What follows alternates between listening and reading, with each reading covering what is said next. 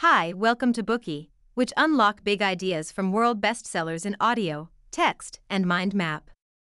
Please download Bookie at Apple Store or Google Play with more features. Get your free mind snack now. Today we will unlock the famous novel, Animal Farm. George Orwell wrote this political satire in the form of a fable in 1945, giving it the title Animal Farm. The book shocked the world, fueling conflicts between capitalism in the USA and the socialism of the Soviet Union. The story triggered different responses from the two opposing ideologies. In the capitalist countries of the West, the work was warmly received. People believed it was an objective evaluation of a socialist country and told the truth about its living conditions. Western societies embraced the story, and its popularity grew. Animal Farm was translated into more than a dozen languages, adapted for children, illustrated and turned into animated movies. Orwell himself became a spokesperson and arbiter of his time, with influential moral views and a linguistic style that influenced the works of many Western novelists and playwrights of the 1950s and 60s. However, in communist Russia, the novel was regarded as anti-Soviet, anti-socialist, and was banned for many years. In fact, the book is widely regarded as a revelation of the dark side of Joseph Stalin's influence in the Soviet Union and an attack on totalitarianism across the world. In the preface to the Ukrainian edition, Orwell says that some elements of the plot were inspired by the historical facts of the Russian Revolution. During the Cold War, the United States actively used the book as a propaganda weapon against the Soviet Union. So is this really an anti-socialist story? Why did it touch a nerve on both sides? Next, we will discuss the novel's plot in 3 parts. Firstly, we will explain the novel's narrative framework. We will hear how the animals on the farm plan their revolution, and what kinds of power struggle take place as the revolt gets underway. And how the ruler gradually starts to betray the revolutionaries. In the second section, we will analyze the ideas this work seeks to convey, and the symbolic representation behind the character of the various animals. In Part 3, we'll talk about Orwell's approach to writing, how his experiences changed his ideological views, and why he wanted to use animal imagery to illustrate his ideas.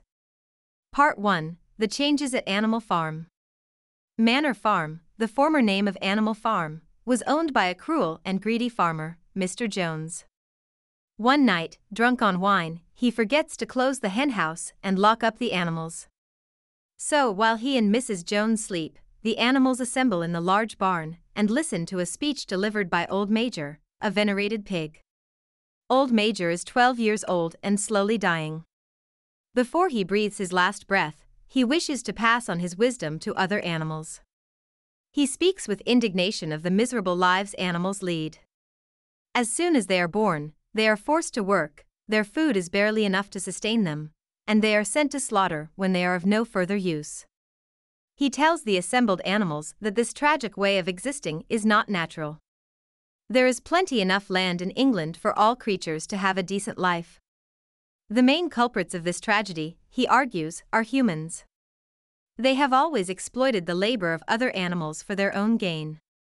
From Old Major's point of view, men are the root of all evil. Only by getting rid of their domination can animals live a free and rich life. So Old Major encourages the animals to rise up. To galvanize them, he teaches them the anthem Beasts of England. The song's lyrics are about the promise of a better future for animals. Inspired by its words, they sing the song over and over again. After this encouraging speech, 3 days later, Old Major dies. The animals who were there carry his message with passion, passing it on to others. Everyone actively prepares for the rebellion, waiting in anticipation for the fated day to come. Conditions for the animals deteriorate. After losing a damaging legal battle, Mr. Jones neglects his farm more than ever and is always drunk. On Midsummer's Eve, he drinks heavily and falls asleep on his bed. His hired farm workers are idle, and the animals have had no food all day. Later, crazed with hunger, the animals break into the shed, where Jones locks away their food. The noise awakes Jones. Seeing what has happened, he indiscriminately lashes out at the animals.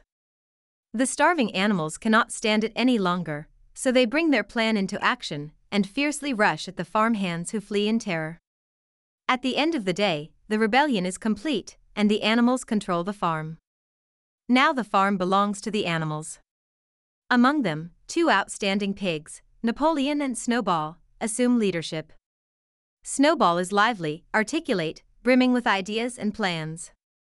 He devotes himself to establishing a range of animal organizations, such as for hens, the Egg Production Committee, the Clean Tails League for cows, and the Wild Comrades Re-Education Committee to tame the rats and rabbits. However, the only projects that actually succeed are the literacy and the writing classes. Every animal receives some education. The pigs are the fastest learners. Many other animals give up once they know how to spell a few words. Napoleon, the only Berkshire boar on the farm, is quiet but determined. He recognizes the importance of education, but he is not interested in Snowball's other miscellaneous committees. He understands how education will form the next generation and adopts 9 freshly weaned puppies, telling their mother he will be responsible for their education. He takes the puppies and keeps them in seclusion away from the other animals on the farm. After taking over, Old Major's teachings are condensed into 7 commandments. These are inscribed on the wall, and the farm is renamed Animal Farm. The commandments say, whatever goes upon 2 legs is an enemy, whatever goes upon 4 legs, or has wings, is a friend, no animal shall wear clothes, no animal shall sleep in a bed, no animal shall drink alcohol, no animal shall kill any other animal, all animals are equal. Snowball boils down the full set of rules into a single slogan, and the sheep especially love to sing this all day long, 4 legs good, 2 legs bad. The animals work harder than ever under Napoleon and Snowball's leadership, but they are happy because now they are working for themselves. No one wastes food, and no one steals it. They have more to eat than ever before and greater leisure time. There are setbacks. Some animals cannot successfully manipulate the farm tools designed for humans, and they do not have a threshing machine to shell their grain. However, with their brilliant minds, pigs often come up with new solutions and lead the way. Sunday is a day to rest, and no one works. It's the day the animals hold their general assemblies, plan for the upcoming week's work, and propose and vote on resolutions.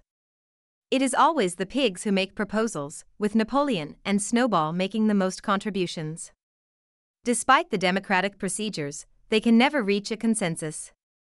For example, if one of the pigs promotes sowing barley in the winter, the other will recommend planting more oats. Snowball usually wins the majority of the votes because of his excellent oratory, but Napoleon is skilled at canvassing for popularity outside the assembly.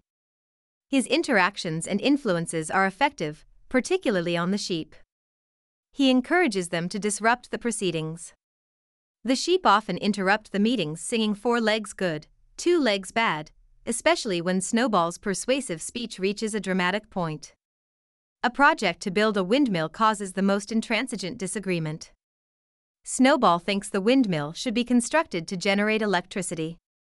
Electricity can provide light and heat and run various machines to do the work for the animals. It would ease their working schedule. However, Napoleon scoffs at the scheme. He believes the priority should be increasing food production. Everyone could starve to death while they waste time building a windmill. Eventually, one Sunday, they come to the final ballot, and Snowball's eloquence wins it by a landslide. At the moment when the triumphant decision is announced, Napoleon lets out a howl. Nobody has heard such a terrible sound before. 9 big dogs rush in and go straight for Snowball. Desperately, he escapes from the hound's jaws and flees. This leaves Napoleon as the sole commander of the animal farm. He immediately announces the suspension of the Sunday meetings. Instead, decisions will be made by a special committee of pigs, led by him. All the other animals would simply have to accept their decisions. Needless to say, the announcement upsets the other animals, among them 4 little pigs who only know a few words. They disapprove of the new arrangements. Everyone wants to protest, but they don't know how to express themselves. The 4 little pigs don't dare to speak up. They are too frightened of the barking of the 9 fierce dogs who act as Napoleon's bodyguards. Then, the sheep begin to sing, 4 legs good, 2 legs bad. By the time they quieten down, the opportunity for discussion has passed. In the aftermath of the meeting, Squealer, a pig renowned for his eloquence and persuasiveness, lobbies to the animals on Napoleon's behalf. He portrays Napoleon's power grab as an act of self-sacrifice for all animals' benefit. He attempts to discredit Snowball's legacy. He uses their fear of Jones as a trump card when the other animals challenge him. If they don't put their trust in Napoleon, Jones will return and reclaim the farm. He declaims, "Surely, comrades, you do not want Jones back?" It's true, no one wants the farmer back. If Napoleon's move is what can prevent Jones's return, the animals can't argue against it anymore. Today we are just sharing limited content.